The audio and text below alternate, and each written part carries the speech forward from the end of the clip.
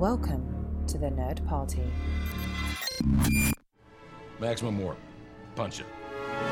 Punch it. Punch it, Bishop! Punch it. Punch that shit! Let's punch it.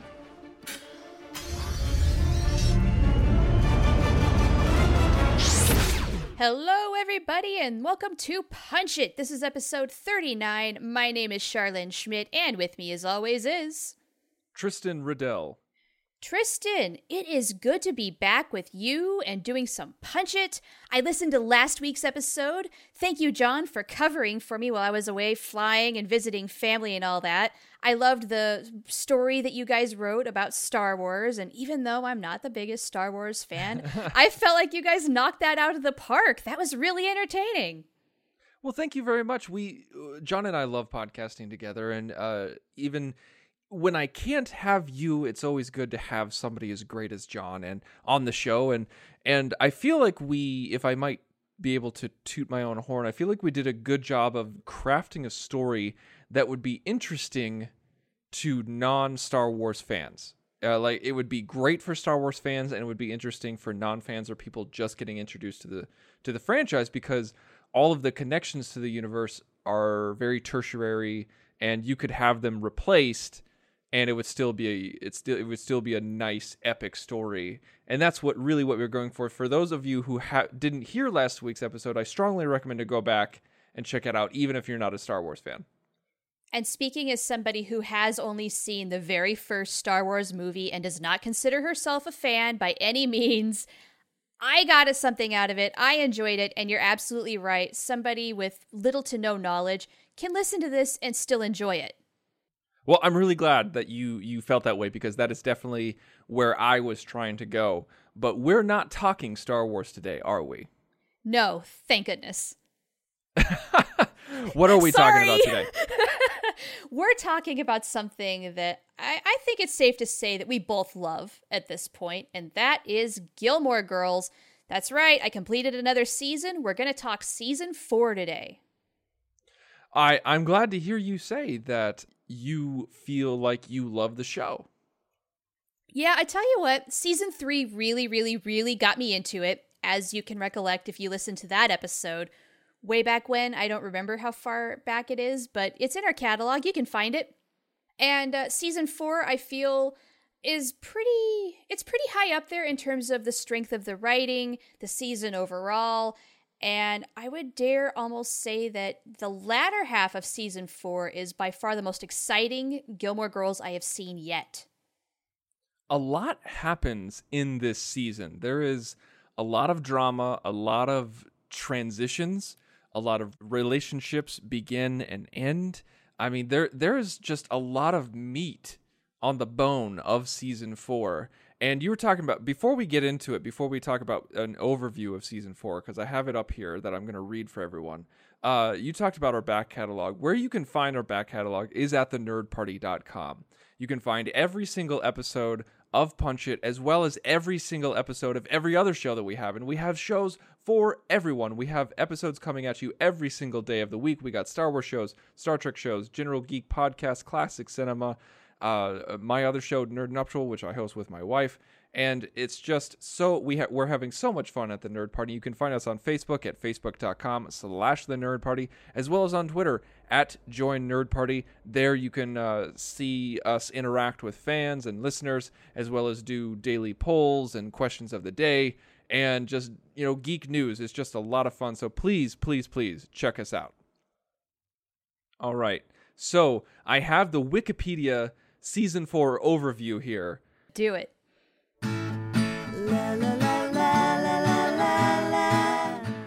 Season 4 marks a year of transitions for the Gilmores.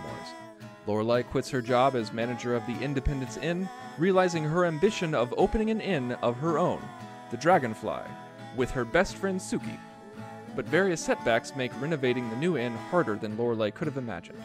Lorelai and Sookie start a catering business to help pay for their expenses, made all the more difficult because Sookie is pregnant. Meanwhile, Rory is adjusting to her new life at Yale University, coping with the trials and tribulations that come with a living at college. The stress of academia is bundled with having to handle her eccentric fellow students, especially her roommates, and the pressure of achieving her dream of becoming a journalist. All the while, the Gilmore Girls still have to deal with Lorelai's parents every Friday night, the men of love lives past, and the relationships of those who come in and out of Stars Hollow. All right, so that is season 4 of Gilmore Girls. Now, I cannot wait to see what you thought of this season. Now, this is Punch It, a writing and pop culture. So, give us your overview. What did you think? Like, you said that there was a lot of drama in this, and I said that there was a lot of meat on the bone.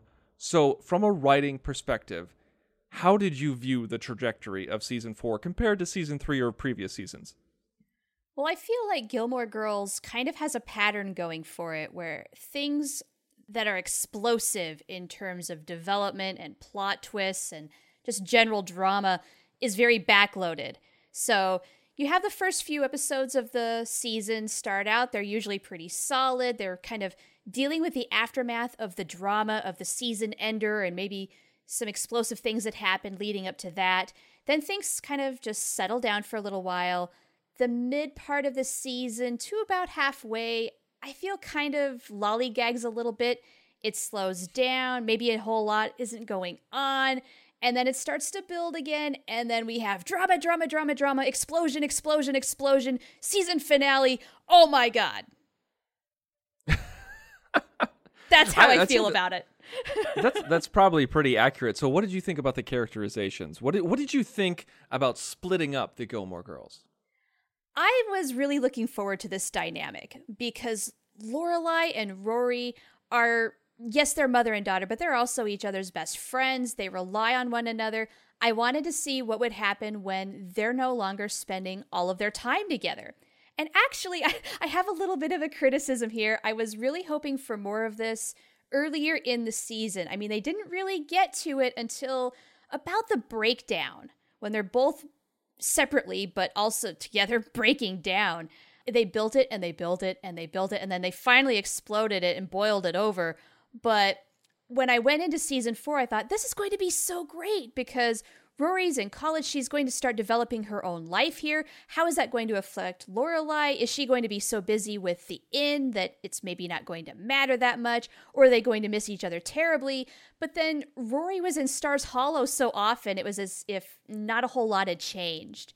And so that transition happened a lot more slowly than I thought it would. But then when it did, I kind of breathed out a big sigh of relief, like, oh, finally, this is what I was waiting for. Great. This is good. I am such a softie when it comes to this show. Like, I understand that you need drama in order to propel a story forward and to keep it interesting, but at the same time I was just like, no, find a way to keep them together. It's okay, it's cool. I'm such a hypocrite. I'm such an utter hypocrite because I complain about previous sitcoms and other dramas and everything like that inhibit growth. And right, we've talked about this on the show. Yeah, but that's the thing though, is like I may be overstating it because I do like the drama. I do like Rory going to college, and I like Lorelai starting her own inn, even though it causes pain. I do like it, so I'm overstating things just for the joke. But because there are times later on in the series where they stunt people's growth, and it's just not good for the character. It's not good for the show, and I feel it's because they have a lack of options. The writers write themselves into a corner. But this is not one of those seasons, I think. No, I don't think it stays that way. Like, initially, when we're watching Rory spend a lot of time in Stars Hollow, despite going to Yale, like, they establish her life there, but then it seems like she's in town quite a bit. Like, she's there for a funeral and, all that. And I thought that they were stunting a little bit because I wanted to see this growth. I wanted to see the things like Lorelai relying maybe more on Sookie, coming to Sookie and just crying, and then a very pregnant Sookie is crying with her because she's pregnant, and oh my God, there's just a million reasons to be crying at that point because the hormones are flying.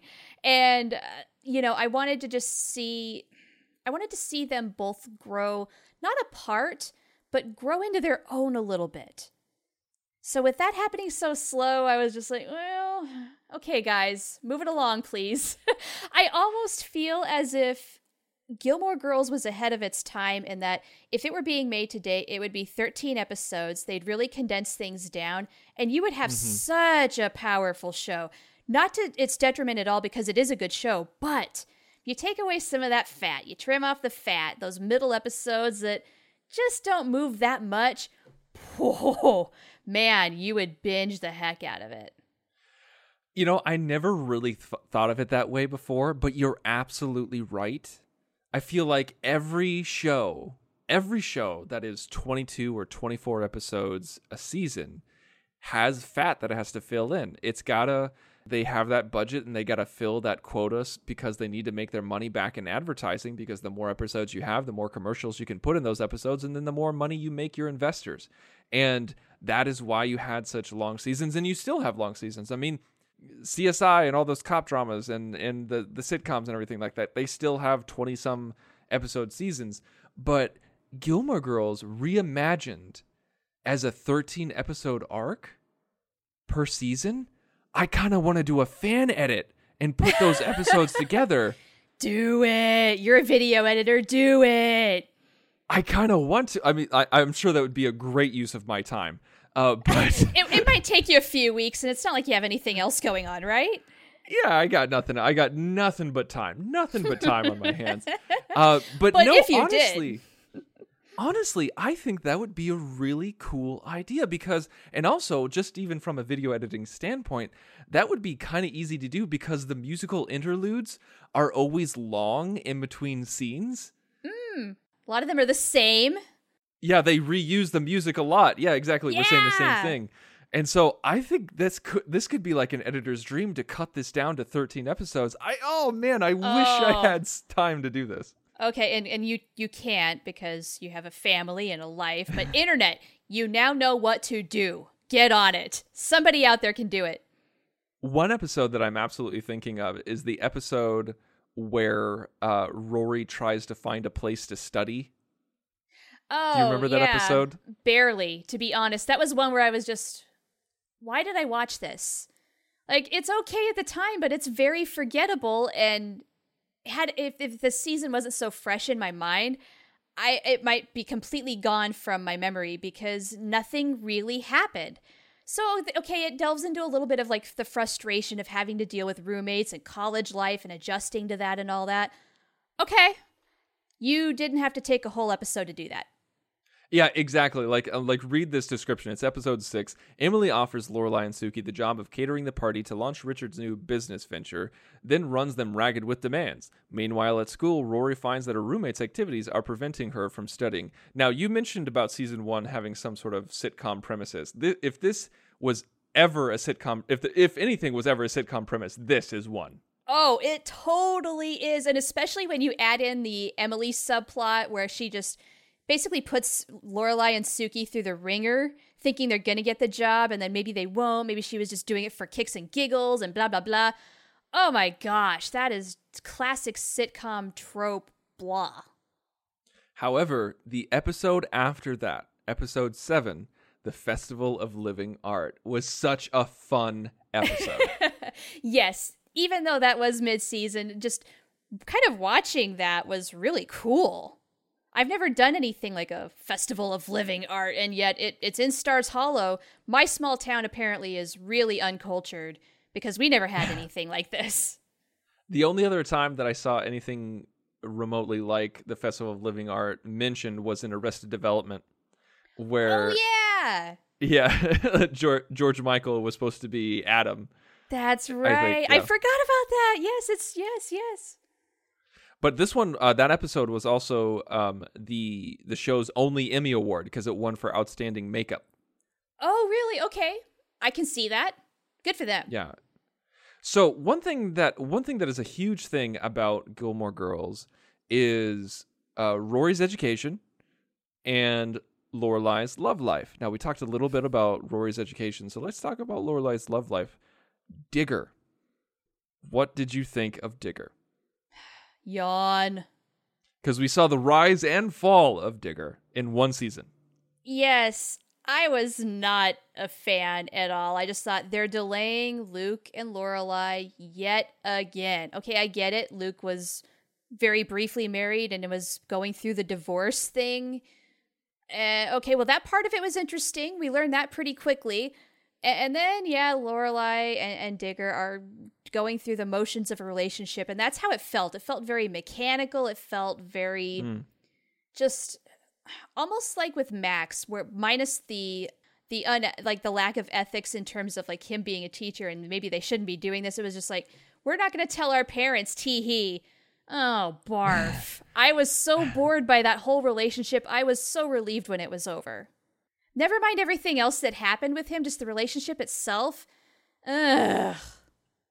Yeah, I never thought that Digger was a good match for Lorelai. I feel like if Lorelai was a real person, if we existed in a real universe and Lorelai was my friend, I would go to her and say, like, really, this guy?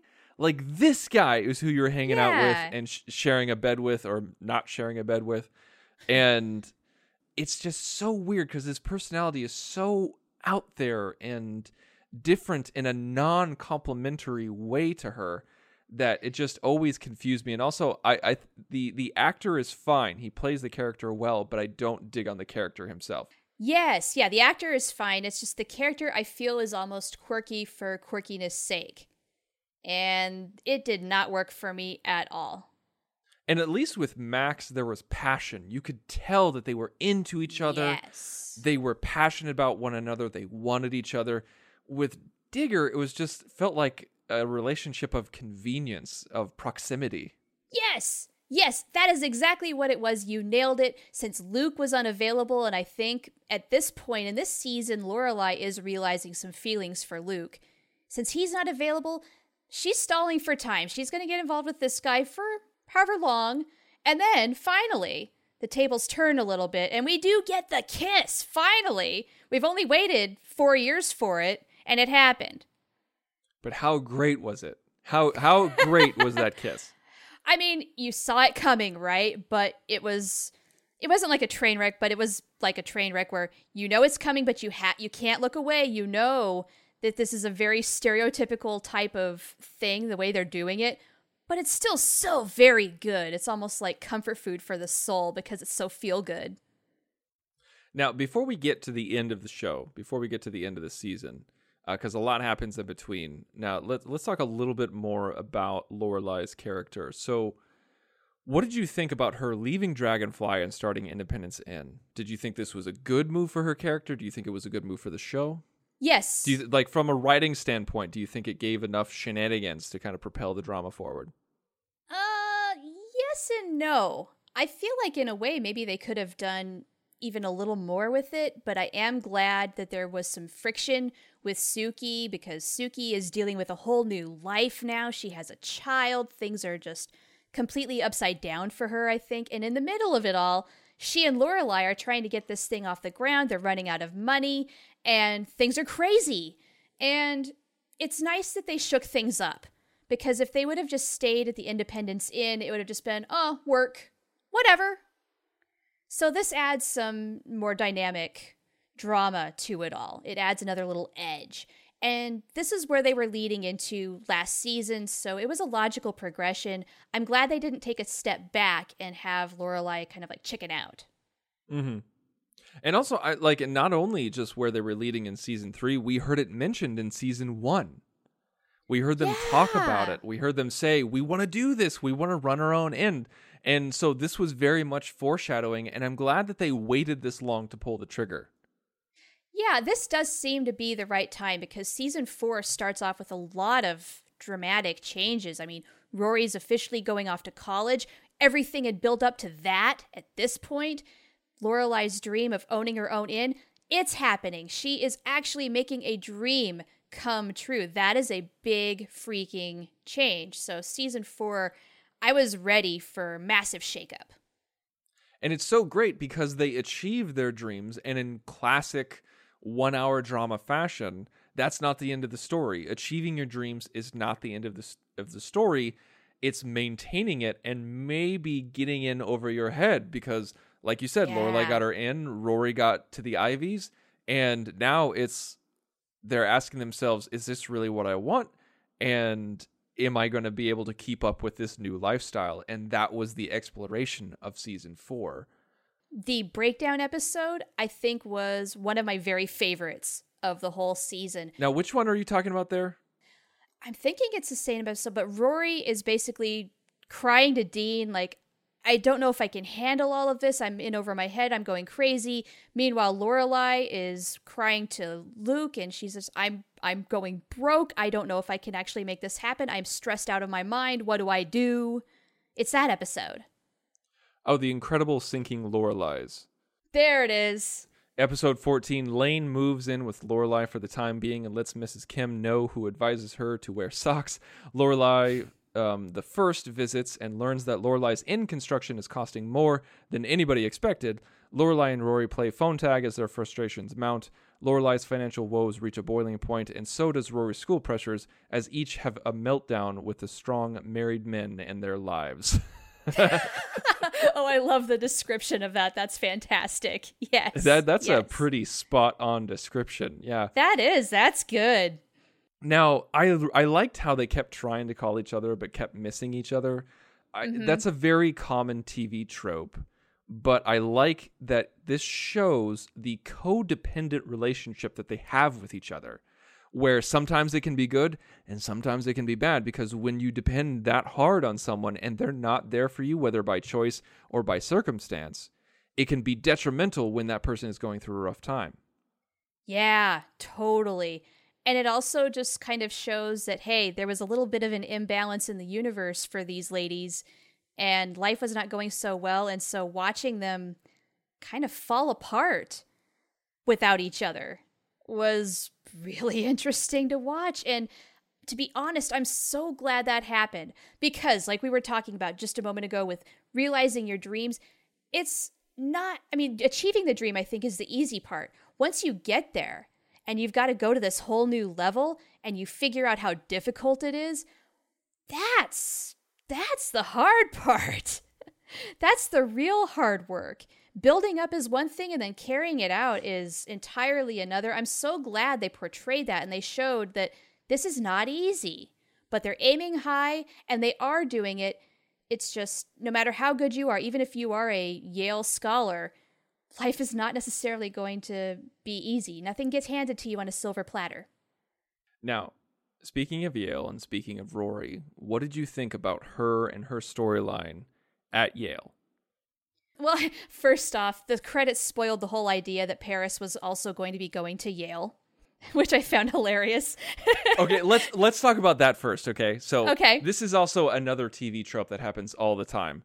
The frenemy from high school all of a sudden is in college, where people are in college from the show that you would not expect. Now, I know it's very hard for shows to cut the secondary cast out and start over again, because they have to keep Lane, because she's a Stars Hollow person, and we are in Stars Hollow all the time. But Paris is not a Stars Hollow person. She's a Chilton person.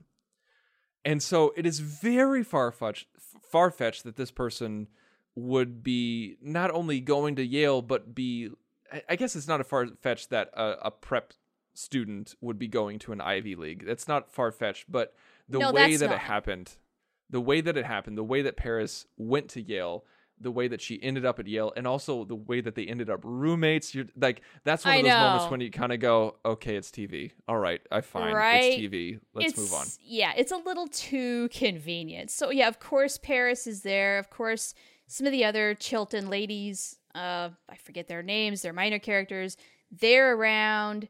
So that's very much a TV thing, absolutely.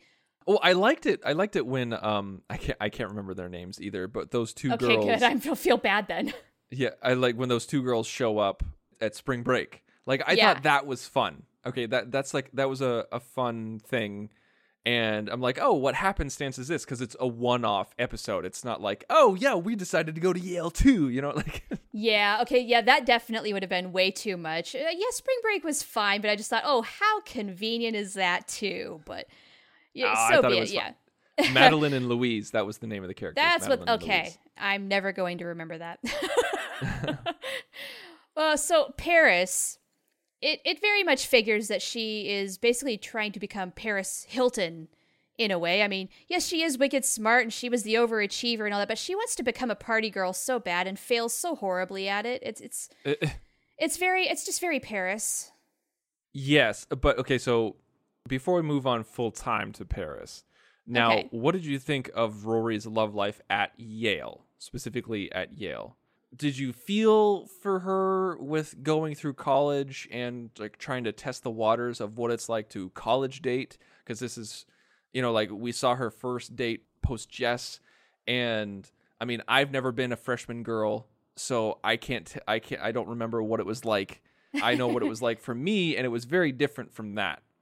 Like, to me, like, I went, like, crazy. I was just like, look at all these new people I get to know and hang out with and date and have fun with. And Rory seemed to be much more selective with who she spent her time with. Yes, and it still backfired on her, which I appreciated. Because at this point, Rory's love life has been incredibly convenient in that she's being pursued. In college now, we see her being the pursuer, and it doesn't work out. And so that's some good growth for her. So it's a different experience for her. It's not Stars Hollow. It's a nice reminder that this is a different phase of her life. This is a different place. And this is a little more of the quote-unquote real world. You, instead of being the rejecter, get to be rejected. And it might just be that other person isn't that into you. It's not that anything is wrong with you. It's just they aren't feeling it. That's kind of what I got out of it. And I thought that was a good lesson for Rory. That is a very good lesson because you're right. You're right. She was the cute intellectual girl, and her first two boyfriends literally fought each other over her. And there was town drama about her relationships. That's how involved other people were. And here she's just another face in the crowd. And when you're a big fish in a small pond, and then all of a sudden you go to a place like Yale where everyone was the smartest kid in their high school. Yeah. It takes some getting used to, and that can sometimes translate into your love life. Yeah, no doubt about it. The Rory Gilmores of Stars Hollow and everywhere else in America that have come to Yale, I mean, you're a dime a dozen at this point. You're not that special. I think that was a very good lesson to teach Rory. Very much so. Very, very much so. Now, some other people who had a lot happen to them would be Richard and Emily. Yeah. How about that mustache, first of all? Yeah, because I feel that was kind of the turning point. Was once the mustache got involved, everything went straight to hell for those two. Now, we see them go through some rocky terrain with their marriage, not just fighting, but Emily moves out. She moves into a hotel. That's some intense stuff. Yeah, this was not something that I saw coming, but I thought, ooh, now isn't this interesting? Because I feel going into the 5th season, I mean, we saw hints of it in season 4, but I think this sets the stage for really, really, really examining Emily's psyche. I think the big word that I have to describe her at this point, leaving off at the end of season 4, is insecurity. She's been insecure, I think, her whole life, trying to prove that, yes, she is adequate for this life that she has as basically like a socialite. And yes, she is important, but I feel even though she does kind of, she prides herself on what she does and she does enjoy it, I do also think it's a little bit empty. And she's looking for something a little bit more. It's going to be so incredibly interesting to see where Emily goes next season with all of this. And do they separate for good or do they get back together? Now, the episode that I love is, like one of the many episodes that I love in season 4 is Scene in a Mall. Where, yes, the mall. where Emily goes on a shopping binge. Yes, you know the note that I have for that episode is, what sort of uppers did Emily take before going shopping? Jeez. I love this so much because this is just pure Emily fashion where, she takes an insult and then turns that insult into an insult on the person who made the insult. Where, like, Richard implies that all she's good at is spending money. And she's like, oh, really? You thought I was just good at spending money before? Watch me now. And she commands I'll show that you. store. Loved she does. Loved She's it. got everybody on a short leash there. My goodness. It was so great. And it's just, there's so many cool things about Emily's character. I love the relationship between Emily and Richard because Richard is a powerful man. He's a wealthy man, and he's an influential man. And she's kind of been the woman behind the scenes. She's the one who plans the cocktail parties. She's the one who makes the dinner invites. She's the one who organizes everything and organizes his life and everything like that. So she is an integral part of the duo, but she doesn't get really the press. She doesn't get the attention. Yeah. And she doesn't get the credit. Exactly. And she even stated that I've been in, I can't remember how long. She's like, I've been in the Richard Gilmore business for 40 years or something to that effect. Mm-hmm. And she's like, I can't imagine life without him. I think there was one episode where he was sick, and she said that. And the idea that you're in the Richard Gilmore business and then all of a sudden that person doesn't appreciate you, you lose a big portion of your identity. Absolutely. And so we're kind of seeing Emily struggle without that now. And then also on top of that, to find out that the woman that Richard admires most in the world, besides Emily, his mother, didn't try to convince Richard to not marry Emily. That is such a huge blow on your ego and your insecurities and your commitment. Yeah. I mean, it's just like she just kept getting hit after hit this season. Yeah. Oh, no doubt. That was definitely the straw that broke the camel's back. And then after that, she just lost it for good reason. I mean, gosh, I can't imagine how I would feel if I saw a letter like that from my in-laws. It makes sense that she flipped off the handle. And again, I'm just really excited to see where this goes with her. I think it's going to be a really transformative thing coming up. I feel it. This was kind of the impetus, but now we get to see it play out in season 5. And I want to confess that Emily has not always been my favorite character. There's just some times when she is just so petty and it seems like so irrational that I just cannot understand her. And I'm just, shut up. Get a life. Where are you even coming from? I do not understand people like you. Maybe it's the wealth. Maybe it's the socialite mentality. That's not a world that I live in. So I'm just thinking, I don't understand this character very well. But I'm thinking we're going to understand Emily a whole lot more. And you know what? I cannot wait because she's going to have to really dig deep and find out who she really is and deal with some things that I think have just been, buried for decades now. We're going to hash this out. Now, I don't think we need to spend a lot of time on Richard, but I do appreciate what they did for Richard this season with giving him a business partner in Digger, getting him sued by Digger's father, and then Richard countersuing Digger, and then Digger breaking up with Lorelai breaking up with Digger because of the countersuit and everything like that. It seemed like it was a very cool background thing to watch. They didn't focus on it too much. It wasn't like the main thing that was going on, like it wasn't the Dragonfly, it wasn't Yale, but it was really interesting to see Richard work in the business world because we didn't normally see that. We saw Richard come home from the office. We didn't really see him act at the office. And so I thought that was cool to see this season. I had a hard time kind of knowing what to think about that whole thing. Did Richard kind of see this coming? Was this what he wanted to do in terms of like making his own business so that he could eventually get back into his old company? Was it a really cold-hearted move like that? Or did he just kind of see it as more of an opportunist when things started playing out the way they did with the lawsuits, found a way to make it work out in his favor and didn't care too much about what happened to Digger in the process? Kind of just the business world that I don't like because it's very cutthroat. It does not care about people. It is just all about numbers and making money. Yeah. I think we coined this term a couple of episodes ago. This was indeed a very Richard move. Indeed. That's basically how I would sum it up. And I'm still not sure how I feel about that, to be honest. Okay, so the end of this season, the last 2 episodes, were pretty crazy. Just a little. A lot happened in these last 2 episodes. So let's go ahead and move on to that. So The second to last episode was called Last Week Fights, This Week Tights. And here's the description. With Lorelai's help, Mrs. Kim and Lane work out their new relationship. Thanks in part to her grandmother, Rory gets stranded on a bad date where she turns to Dean for help.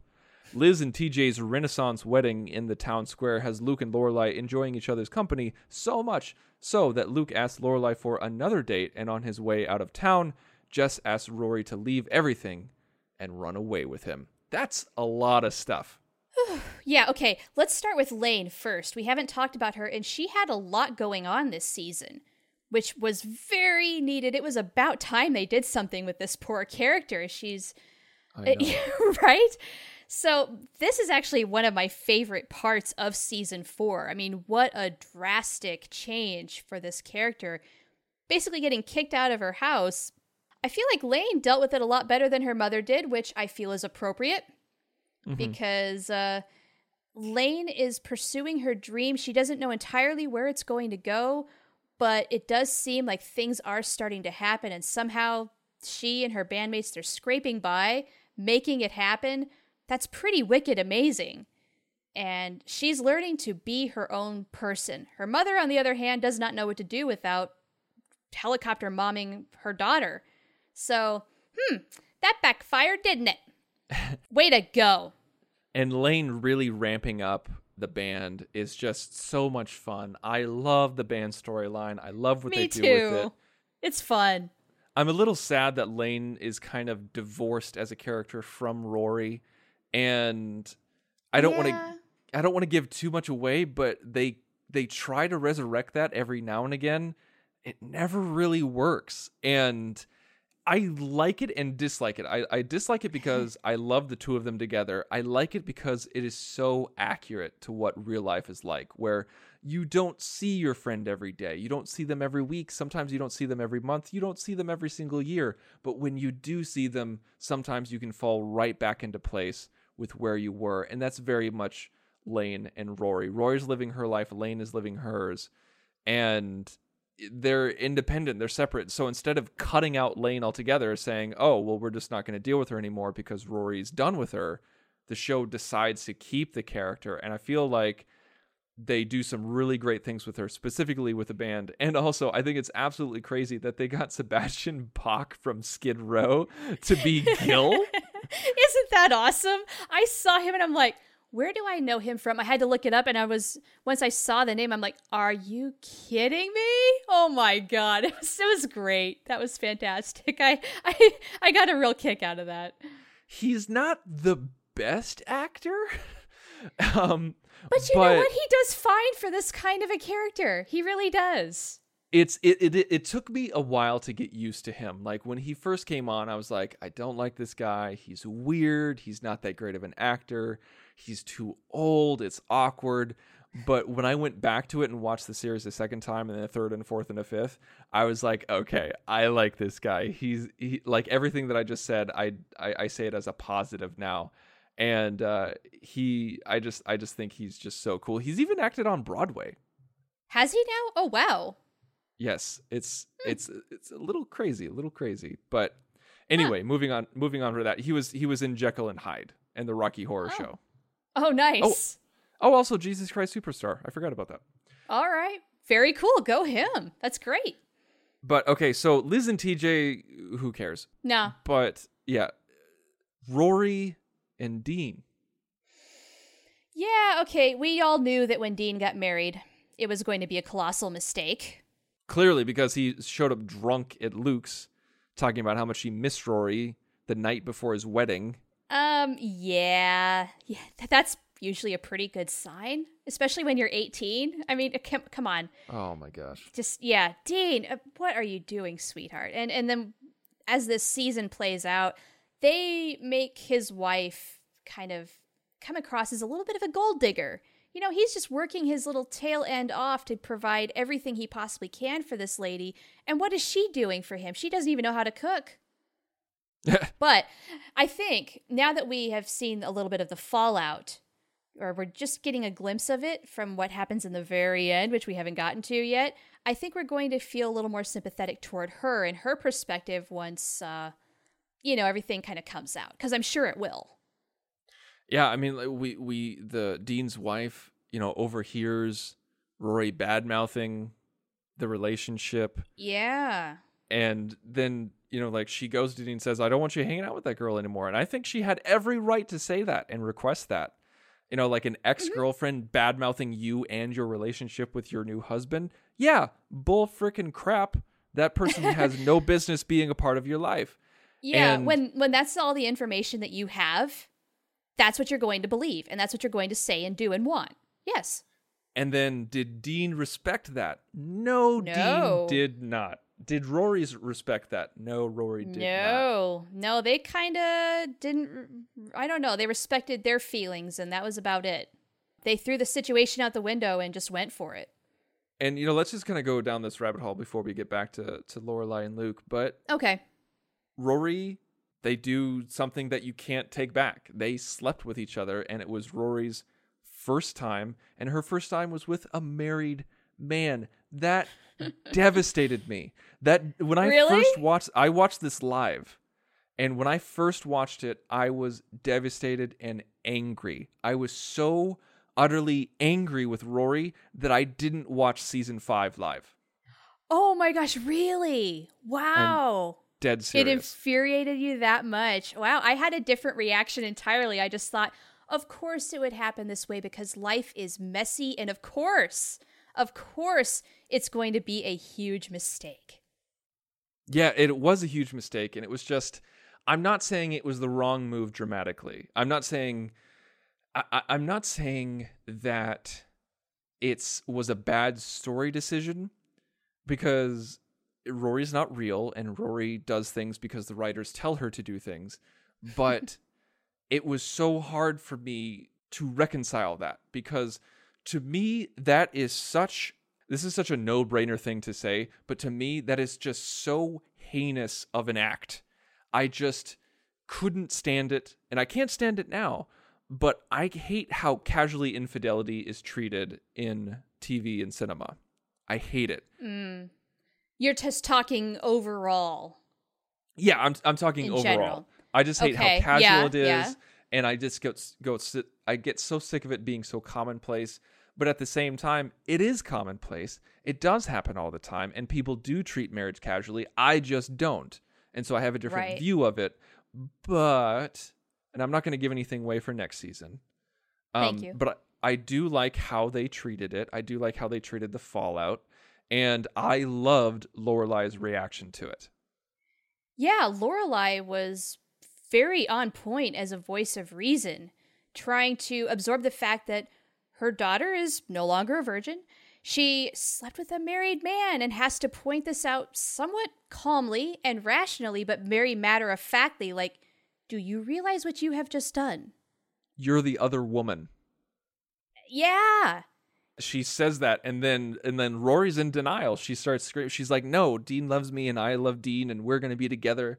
And he's going to leave his wife. It's what every girl says that gets trapped into an infidelity situation. And then she runs out in tears onto the stoop, and then calls Dean and gets his wife, and then just starts bawling because she realizes what she's done. And yes, I've loved that moment because then it hit home for Rory, which she needed, because she was definitely in Love is Blind mode, where she is just totally engrossed in Dean. She believes everything that he's saying. He's believing everything that he's saying too, and he thinks that he's in love with Rory. I mean, it's just, in their minds, his marriage is over and done for already, but the reality of the situation is, it's not. You've got a lot of crap to deal with, and you just made your lives a lot harder as a result of this one thing. All right, let's move on to something happier and finish up the show. Okay. Luke and Lorelai at the wedding.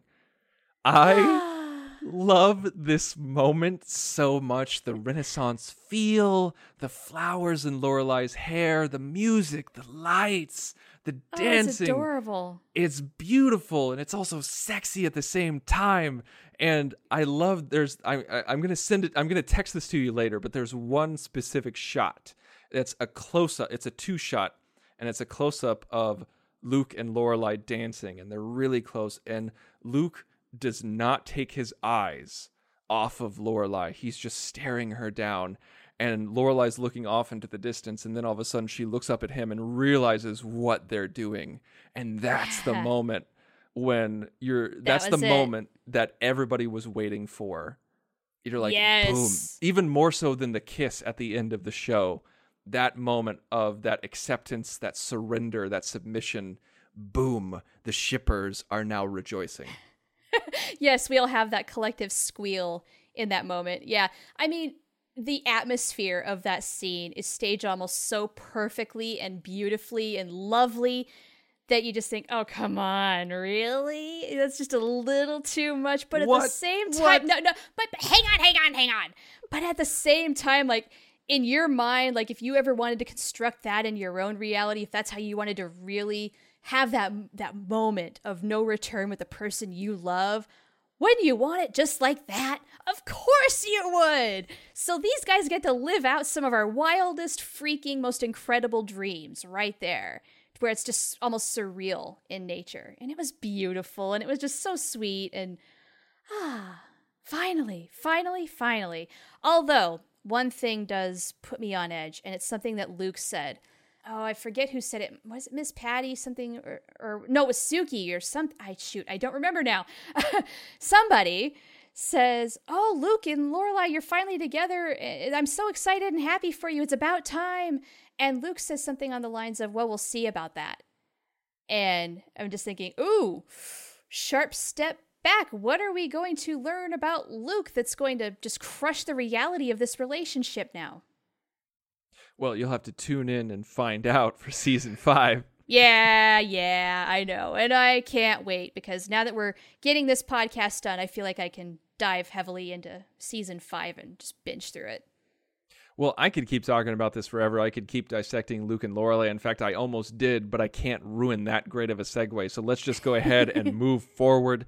Thank you guys so much for listening. We love that you guys choose your time wisely and listen to Punch It. And please go to thenerdparty.com/punchit and listen to all of our back catalog. And if you'd like to write to us and tell us what you think of this episode, or what you think of Gilmore Girls Season 4, or what you would like to hear us talk about in the future, please go to thenerdparty.com/contact, select Punch It from the drop-down menu, send us an email, fill out the form. And it's we love to hear from you guys, and we love to hear your opinions as well as your ideas. And also, please, you can find us on Twitter at Join Nerd Party. You can find us on Facebook.com/TheNerdParty.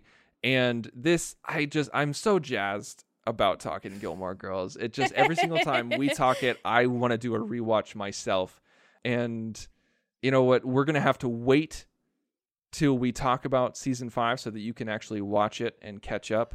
But until then, whatever we talk about next week, we're going to punch it. Ready for warp, sir. Let's punch it.